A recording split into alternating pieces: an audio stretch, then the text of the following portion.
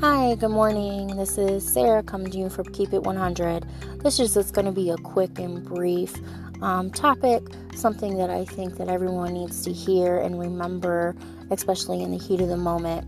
It's very hard for people to open up to other people, especially these days with everyone looking out for themselves and no one else.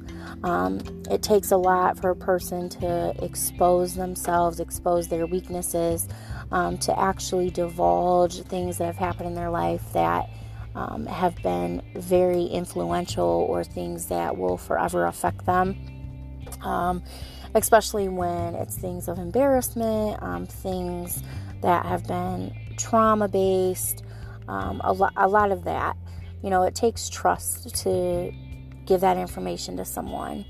And when you do that, and that person throws it back in your face to hurt you with it and to re-traumatize and then bash you when you feel affected or when you get emotional over the fact that they could say such a hateful thing after you became so vulnerable, and tell you basically to get your emotions together after they have just taken that vulnerability and slapped you in the face with it.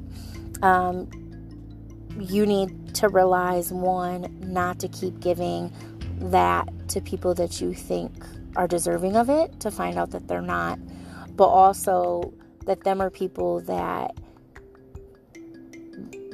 you should be very blessed in that moment that they exposed who they are as a person. I try very, very hard not to use things against people, not to take the thing that has affected their lives most and belittle them or degrade them or throw it in their face just because I'm feeling some type of way. That's like, taking a rape victim and telling them that they're a whore because they got, they've been through all these men when it has something to do with the rape. Or to bring up an abuse situation when you don't know the facts of that. When you bring up people's kids, there's just certain things that are off the table to even bring up when you are trying to intentionally hurt another person. So think about that. Just think about how selfish and how just cruel and inhumane it is to say specific things. And if you have someone in your life that has a tendency of doing that, just block them, kick them out of your life.